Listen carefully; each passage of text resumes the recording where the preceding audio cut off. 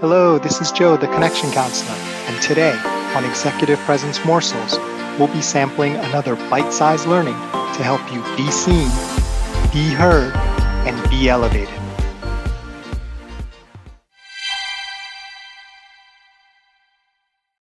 Welcome to XPM, the only daily leadership podcast dedicated to improving your executive presence. This is season 11, and if you've been listening along so far, you've learned quite a bit in our program, sort of like a college introductory program, about what executive presence is, why it's important, and how to get it.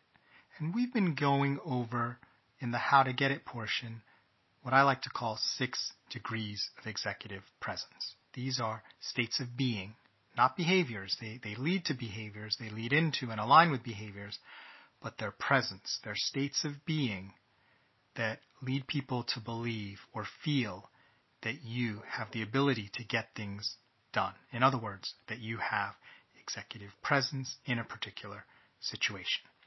So we've gone through 5 of the 6 already. We've gone through proactive, resolute, equanimity, stillness, and last time we went through engaged, and today we come to the 6th of the 6 degrees in no particular order, confidence. Now, confidence is the one that seems the most obvious. In fact, if you were just going to pick one without knowing about this, you probably would pick confidence. And I just want to say that none of these 6 degrees are more important than others. They're not always in action at the same time.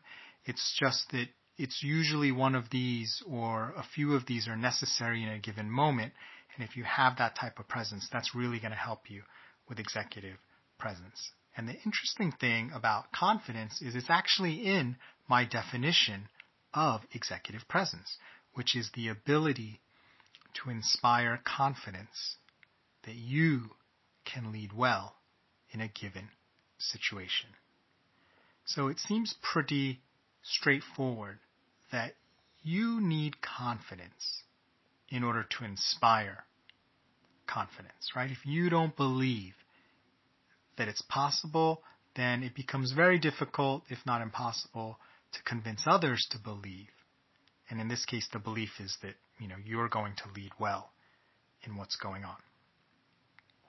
Confidence is a bit of a tricky word in terms of what that really means. People can argue about what it really is and have misunderstandings based on that. So I want to share with you the definition that I always like to use for confidence, not because it's the best or only definition, just because I enjoy it, and let's settle on one definition. This definition comes from an amazing book called The Confidence Code by Katty Kay and Claire Shipman that I read a few years ago, and I just fell in love with this definition as soon as I read it, and I've been using it ever since. So their definition of confidence is the purity of action produced by a mind free of doubt. One more time. Confidence is the purity of action produced by a mind free of doubt. I just love that definition, right? I can just picture in my mind someone just doing something so gracefully and without any hesitation, and just knowing very confidently that what they're doing is more likely to be successful than not, whether it's a physical or athletic endeavor, whether it's a relational, conversational endeavor. They just know what to do, and they go for it, and they do it. And that is very compelling from a presence perspective, to feel that emanating from someone, that there is no doubt in their mind, there is no hesitation, is very powerful in my having confidence in them. A couple nuances here. Just because I feel someone has confidence doesn't mean that they necessarily do have confidence. So really the key is that I feel that they have confidence. Of course, it works better if the person actually does have confidence.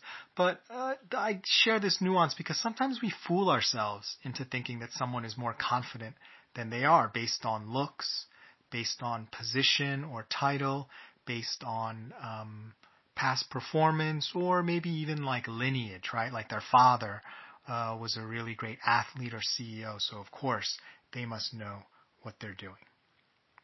Another nuance about confidence is that it doesn't mean you're always going to be right or succeed, right? Confidence is not the same as competence.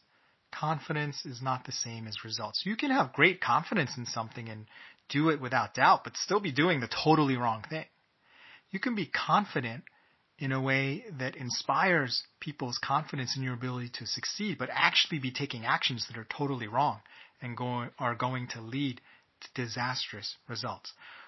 When we talk about executive presence, I mean, obviously the ultimate goal is to be successful, but there's a difference between having executive presence and people believing in you and the actual result, because the result can often be out of your control and other things can happen. It starts to get complicated. The area that you have a lot more direct control over is how people respond to you in terms of the way you show up, in the terms of the way you present yourself, and the confidence that you deliver.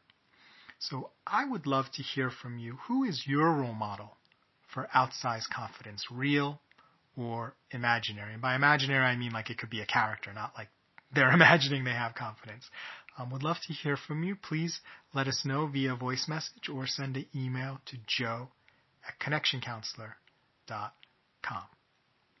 And today, I would like you to consider what is the prep work you would need to do to gain just an ounce of confidence in something that you're doing where other people, you want them to have a positive response to that confidence. What is one little thing you can do to start to have purity of action and a mind free of doubt? I'm Joe Kwan, the Connection Counselor, and thanks for listening to XPM. Remember, it's not what you say, do, or wear. It's how you make people feel that generates executive presence. Nothing else matters.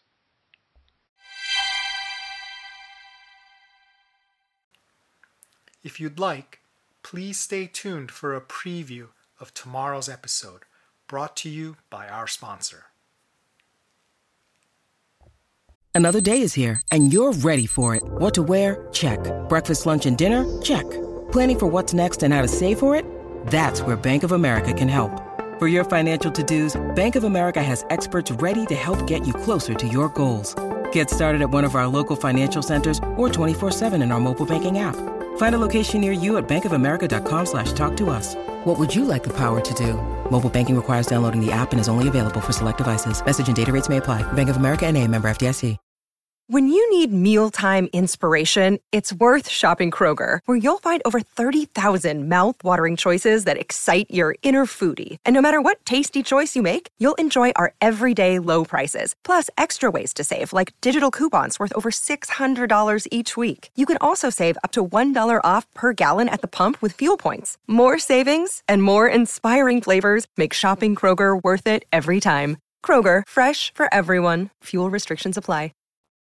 Isn't it amazing how time flies sometimes when you're having fun? And I've been having so much fun in Season 11, taking you through this 101 introductory type format for executive presence. We've covered a lot of ground already. So by this point, you know why executive presence really sets the ceiling for your career success. You know a working definition of it and how it works. And you know 6 degrees of executive presence, which are ways that you can generate more executive presence. So now that you have all that in a nice, beautiful little package, how do you actually get those results?